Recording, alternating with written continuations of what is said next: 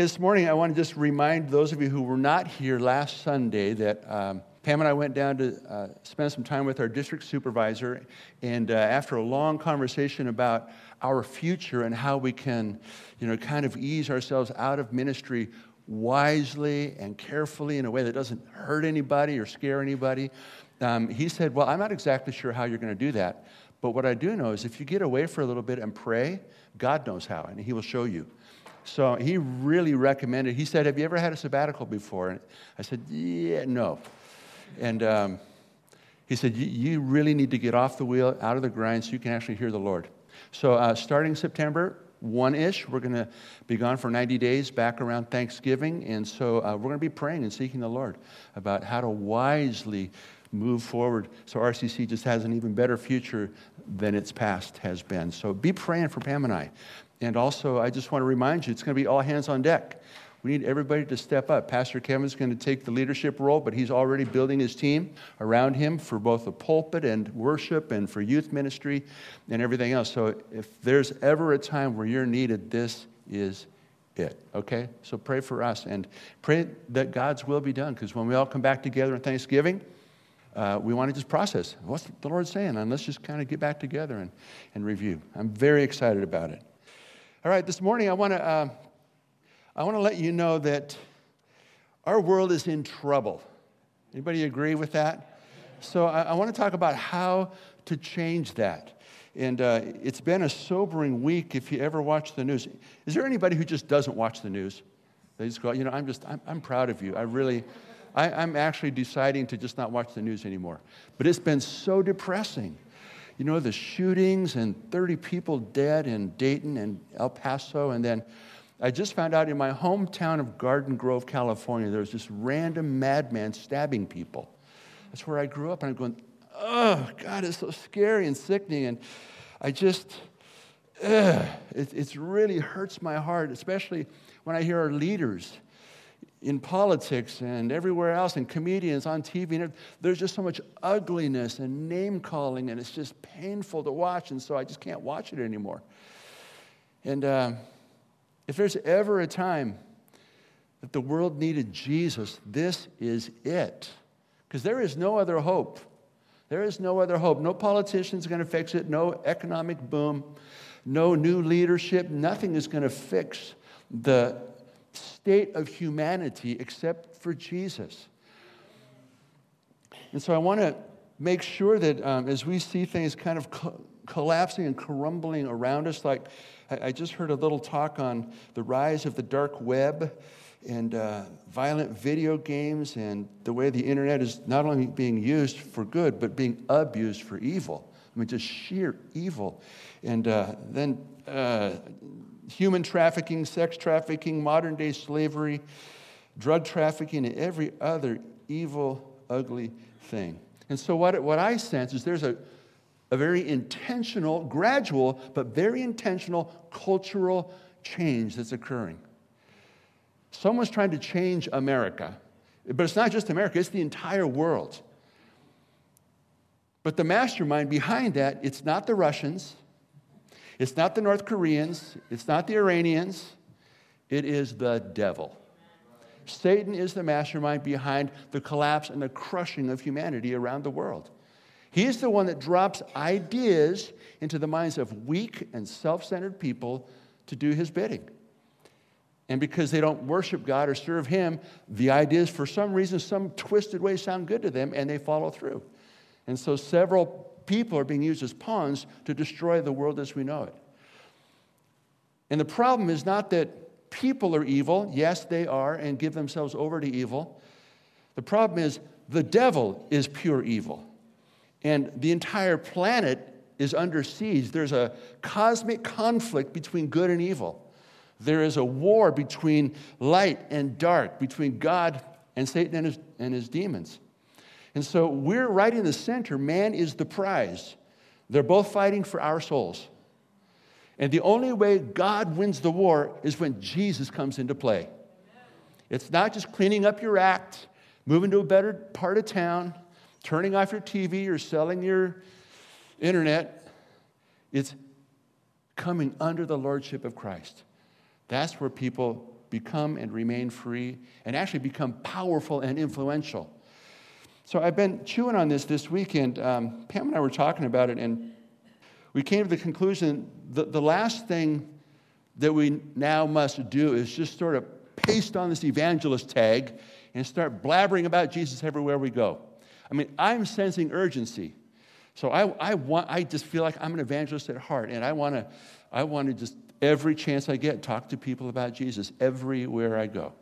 In the 70s, back in the day, Jesus People movement, there was an urgency because we were sure that Jesus was coming back, and we needed to get all of our friends and family saved because it won't be long now, and he'll be coming down. You better be ready to go up.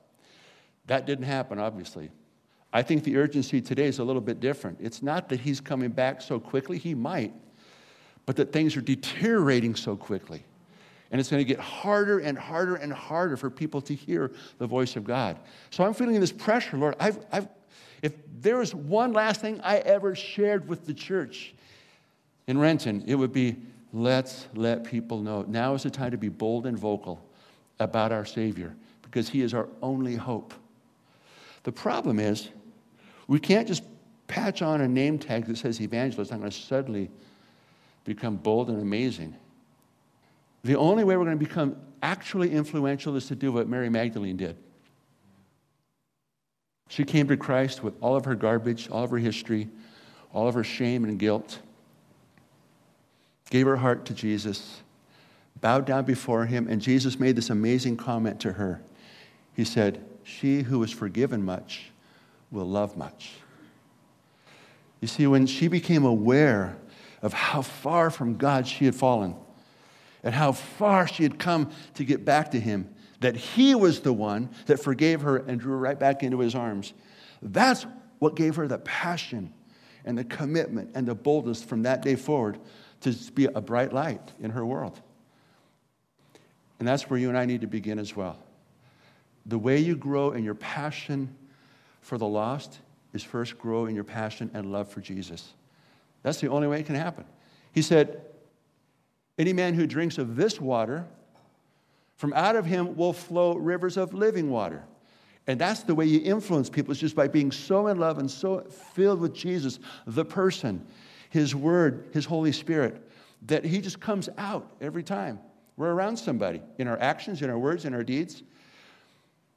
And if we're living that way, constantly just saying, "Jesus, pour in, pour in, pour into me," that's what's going to change the world. If you want to change the world, don't just take it out on your own and go, "Woohoo, let's go have a crusade."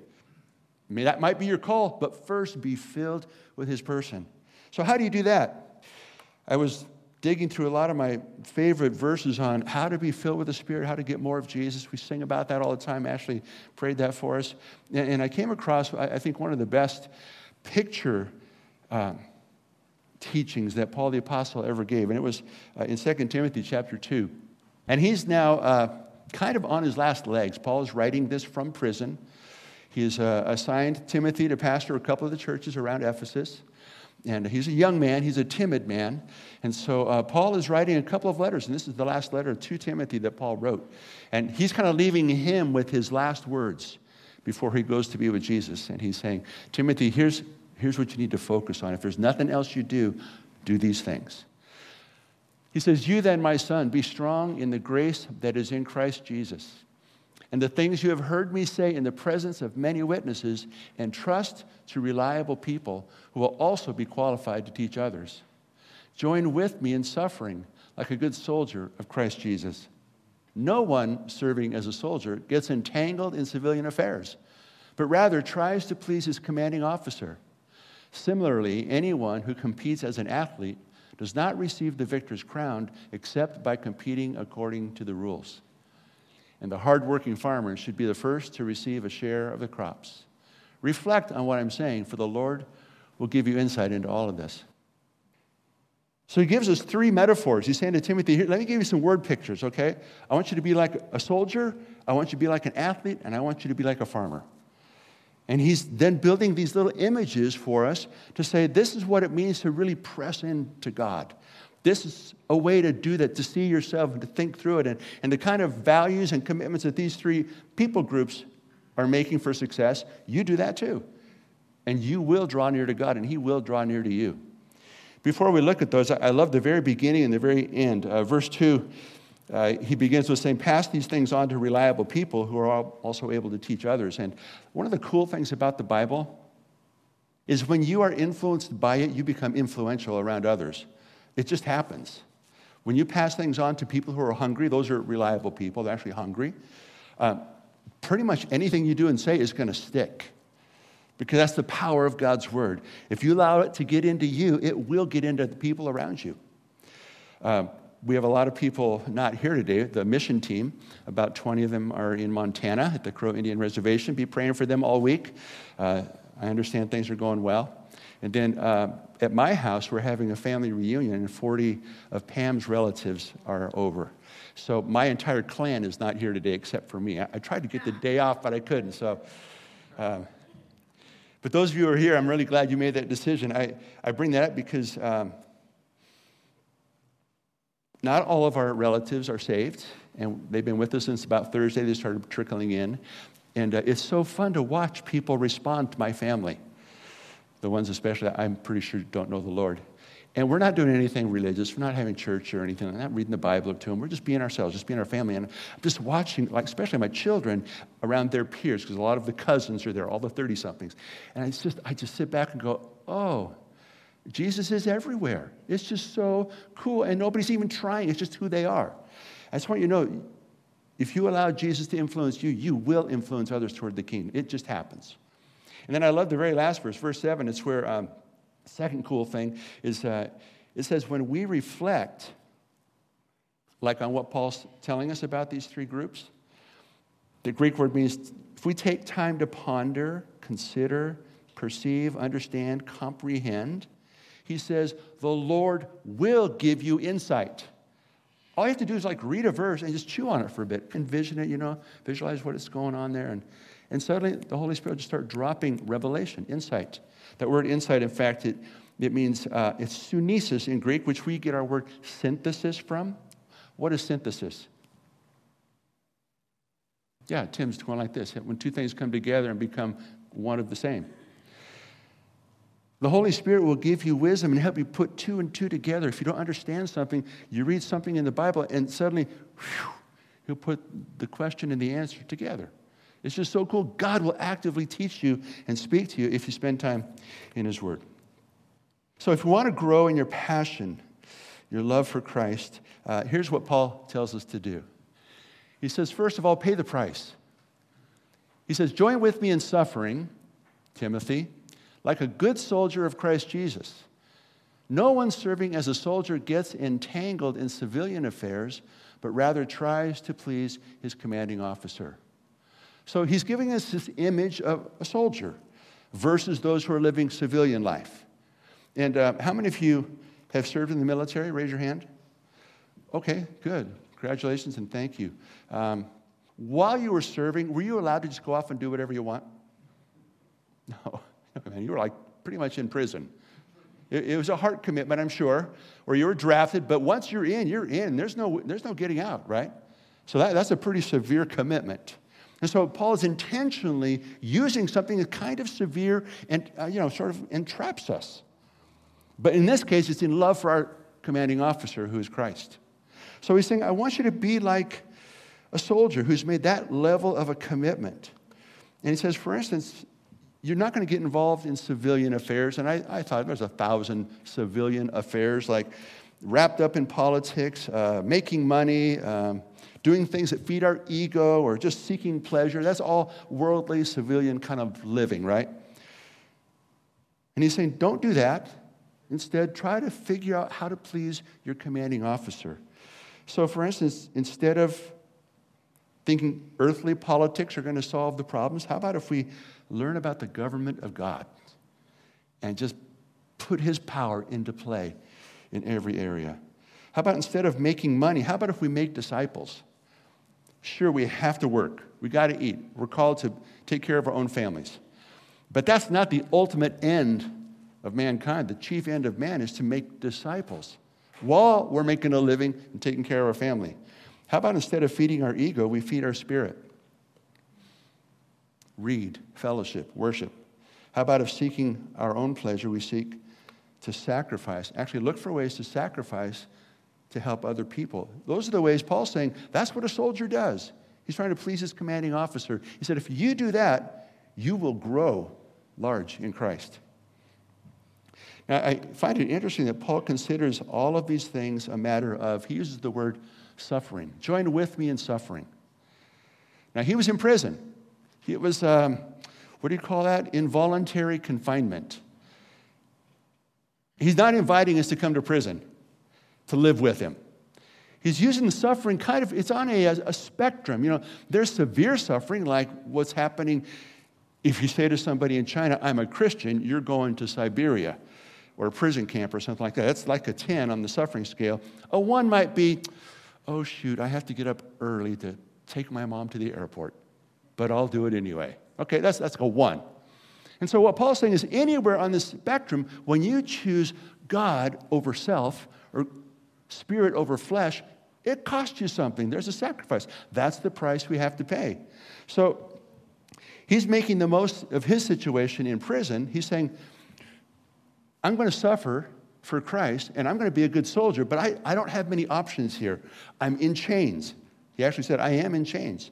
He's got a guard with him 100 or 24 hours a day. So what did he do? He didn't curl up into the fetal position and suck his thumb. He made the most of every opportunity. He spoke to those guards day in, day out, day in and day out. He probably prayed for them, prayed for all of the young leaders that he had out there in Asia Minor, making the most of every situation. It simply says, I'm going to suffer for Jesus by choosing to pay a price that my flesh may not want to pay, like signing up for Sunday school, doing announcements, yeah. Instead of playing the victim card or woe is me or nobody has it as hard as I do, it's simply saying yes to God and whatever he puts before us. And the more we do that, the more sensitive we become to his voice, so that when an unbeliever does pass through our lives and the Holy Spirit says, now, share something with him, we've practiced obeying, and it comes easier and easier and easier. Paul's saying, do that, and you'll be on fire for your Savior. The second thing he says in this word picture is the one concerning an athlete. Similarly, anyone who competes as an athlete does not receive the victor's crown except by competing according to the rules. He's saying follow the rules. Be an athlete that actually wants to try to win the race. He's not talking about somebody on a fun run or just jogging through the forest, with flowing yellow ribbons from their hair. He's talking about act like you want to win. There's a difference. One is for fun, one is for winning. If you're going to actually try to win a race, you are not going to show up on the day of without a stitch of practice or warm-up or anything like that. No, you're going to go to the weight room for a long while, or you're going to run for a long while before the day of the race. Or you're going to go to your coach and say, Coach, what else do I need to do to strengthen this part of my body? You're going to go to the gym. You're going to stretch. You're going to do repetitions, boring, same thing over and over. That's how you become excellent, a winner, get victory in any kind of sport. It takes hours of pre-game discipline. And in the same way, I think Paul's given us that analogy to say that's kind of how you become a good Christian. Strong, not good like, good Christian. No, I mean strong, effective, useful Christian. Like you really want to win something. What we're striving for is the love and approval of God, the applause of heaven. I'm not trying to earn my salvation. But he says, if you want to be useful to Jesus in a dying world, you have to always be in training. That's why, I know it gets old, but you got to come to church a lot, like year-round. You got to read your Bible a lot, like all week long, at least 3 days a week. You got to worship openly, and even if you're embarrassed about your voice, you have to be in fellowship with other Christians. That's the constant training. I heard a young family once say the kids were getting old enough where they starting to get stubborn and, independent, like, 10, 11, 12 years old. And the son said, Mom, I don't want to go to church. And the mother, rather than just like, shaking him, get in the car, get those clothes on. Instead of doing that, she goes, you know what? I don't either. It shocked him. What? You always go to church. I know, but I don't do it because I want to. I do it because I need to. I love this idea that Paul's given us because it gives me so many analogies. You know, when he says, follow the rules, he's not talking about the 10 Commandments, or as if there are really strict rules in the sports. He's talking about the principles of preparation. There are rules to bodybuilding. You've got to eat well, you've got to work out regularly, and you've got to know when to stop. So he's talking about the principles of health, basically. And if we filled our mind with the content that's useful, then when the Spirit knocks on our door and says, hey, can you share something with your friend here? It'll be there. If we practiced and trained ourselves on a weekly basis, even when there's nothing going on, there's no opportunities, nobody's asking about the Lord, they're not in great need where I feel like I should pray for them. And even when there's nothing going on, we got to stay in training. Just keep at it, even when it's kind of boring and dry. Because when that moment comes, we want to be ready. One more thing about being an athlete. I don't know if do you guys watch the Olympics? Track and field especially. I love track and field, the high jump, pole vault. Ooh, I love it. But every now and then I'll tune in a long race, like 1,500 meters, around the track. And the first lap, I don't know the exact rules, but the first lap, everybody has to stay in their lane. And then once they round the first track, then they can kind of file off and everybody take the inside corner. And I just love that phrase. If you want to be a winning athlete and not get disqualified, stay in your lane. And what that means, I think, is we need to know what our particular spot is on the team, what we're called to do, because not every Christian is called to be loud and boisterous street corner preachers. That's just not going to happen. If that's you, great. Don't come under the pressure of saying, oh, I'm just too loud and noisy. I'm so sorry, everybody. Well, you could learn to be kinder, perhaps, or more tactful, perhaps, but don't try to be somebody you're not. Stay in your lane. On the other hand, if you're shy and bashful and just really are easily intimidated by people, don't try to be that other guy or gal. Just be shy and bashful, and when you have a moment, one-on-one, to squeak up a word, that would be great. In the meantime, you could do lots of things silently, just actions of love and kindness. Live the gospel in front of people. If you don't do either one of those things, but you like to work with your hands, be productive in the service of others. You can just demonstrate the gospel by your actions. I love it. Stay in your lane. Pete Carroll, it's so fun to listen to him when he's interviewed, especially early in the season, because right now, oh, by the way, Pastor Kevin and Mitch, I think you went to the first, it's not the home opener, it's called the preseason game. Yeah. How'd they do? Woohoo! Yeah.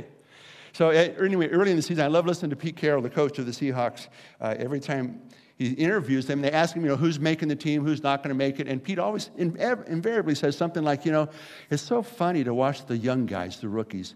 They are so talented nowadays. They are so fast. They can jump so high. They try to do everything.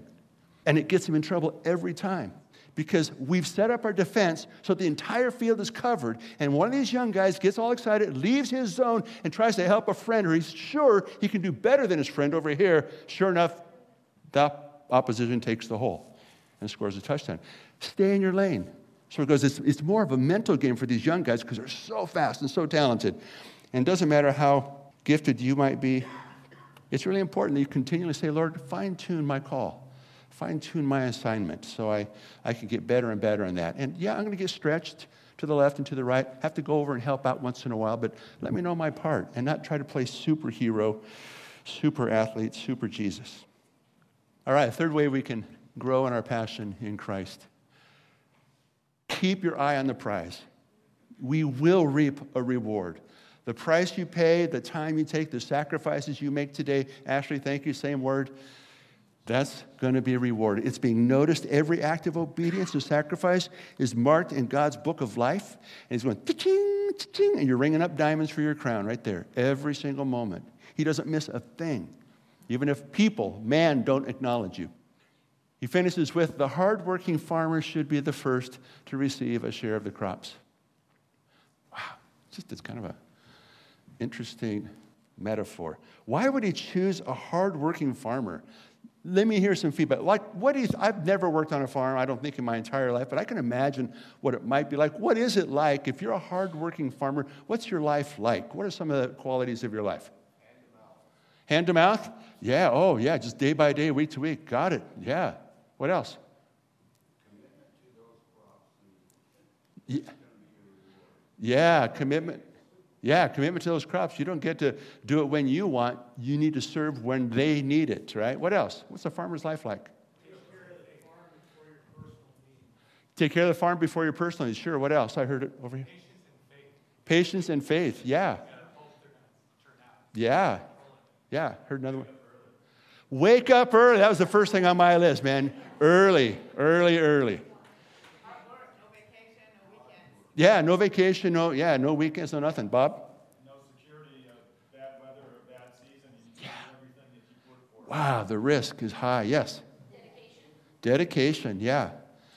I mean, there's a ton of cost involved in being a farmer. So I'm thinking that's probably why Paul chose this. I mean, he's in a prison in Asia Minor. No, I think he was in Rome by now. And he's thinking farming because he's trying to paint a picture that most people can relate to. Here's my list. Up early in the morning, and you don't go to bed till the work is done. Watch out for pests and weeds and deal with them when you see them. Have lots of kids. More hands on deck. Bring in the harvest when it's ready, not when you're ready. And somebody said hand to mouth. Yeah, self-sufficient. You got to feed your family first. So I'm thinking, all right, that's really what Jesus has called us to when he said, I want you to be my child forever. I want to save you from sin and judgment and hell. And I want to be your Lord, your ruler, your boss, your CEO forever. He's kind of saying, if you say yes to that, here's what you're saying yes to. It's a whole life commitment. It's not just when we want, when it's fun, when it's easy. Because that commitment we're making is to a kingdom that is permanent. Like a crop this year is everything I'm putting my hope in. It's permanently going to take care of me or it's going to ruin me. But the kingdom, of course, never ruins me. It's permanent. It's right in front of me all the time. And I'm here to serve God's purposes, not my own. And I never get to escape from that. Our salvation is free and it's simple. Just say, yes, Jesus, I'm yours. That's a simple act. If we mean it in our hearts, it's good. He goes, got it. Being fruitful, on the other hand, that takes constant effort, focus. Yes to this, no to that. Effort, like the farmer, every single morning. And I was asking the question, Lord, why is it that this ongoing effort is required? It's not always hard days. Not every day is hard as a Christian. Not every day is easy. There's always a whole mixture of both, right? But it's making that commitment that this crop is mine. The people in my life are the ones he's assigned to me, whether it's your family or extended workforce or whatever it is group that you travel with. This is my assignment. And I was asking, why does it have to be hard, Lord? Because it is hard sometimes to say yes. And here's what he told me. He said, because you are so broken, and the only way I can make you more like my son is to reveal things about yourself that you get to deal with. That's what makes it hard, is you discover things about you that you didn't know were there. Other people may have seen them or said something, but you didn't know they were there. That's the hard part, because now you've got to acknowledge, man, Lord, I've got some pride issues. Lord, I've got some really scary kind of attractions, man. I need to deal with that. And the hardest part is really becoming more like Christ and being honest about that and saying, the hard work is I need to readjust my focus in life. I'm drawn way too easily over here. I have to put in the time, memorize verses, be accountable to other people. I got to put in the time to become more like my Savior. So if we will be willing to do the work, pay the price, we will reap the reward. So what is a reward? What would be the corresponding spiritual harvest that is coming our way? You know what it is. What are some of the facets of the reward that's headed our way? Eternal life and I'm sorry? Heaven, right. Thank you. Yeah, eternal life, heaven. So we've got the long-term reward, but how about the immediate reward? Right here and now. Yeah, Bill. Yeah. Yeah, just enjoying becoming the person you always dreamed of being, the kind, fruit of the Spirit filled life. And I'm thinking the here and now is like, I tell you, one of the things that makes me the happiest right now is knowing God just smiled at me because of something I chose to do. And I see my Father going, take me in his arms, you know. That's so cool. It's very real. You know when you've pleased God. You know when you've pleased him. You can sense that. You said yes to this and no to that. I think another thrill for me in the here and now is knowing and sensing that I actually helped another human being get closer to him. And somehow, although I'm broken, fallen flesh, God chose to allow me to be useful in that endeavor. And I get to watch and go, wow. Whew. Thank you, Lord. You didn't have to do that. You could have done that by yourself. So this reward is both for this life and for the life to come. And I think if we would remember that, then we'll take care of the harvest. Not the crops in front of us. And not turn away, but just say, Lord, I know. In fact, later in this letter to Timothy, Paul goes, he says, something like, my time is near, and now there awaits for me a crown of glory that has been held for me from eternity. And I thought, that's kind of arrogant. I know I'm going to get a big crown, baby, because I've been doing so many great things for God. That's not what Paul's saying. It's not a statement of arrogance. It's a statement of absolute confidence that God keeps his promises. It's really happening, guys. It's coming, and I know. He's not measuring and not comparing to anybody else, but he goes, I just know it's there. It's there for you as well. It's there for you as well. So when we hear about all the bad news and the ugliness, the sickness around us, remember, Jesus is the world's only hope. Only hope. It's not the politicians. It's not the economy. It's not saving the planet or the whale or the next trendy thing that comes down the line. It's receiving Jesus as your Savior and your Lord, and then running like an athlete as if you really want to win. Do the hard work like a farmer. Remember, you're here to please your commanding officer like a soldier. And you're going to have what it takes when that opportunity comes for you to speak into somebody's life.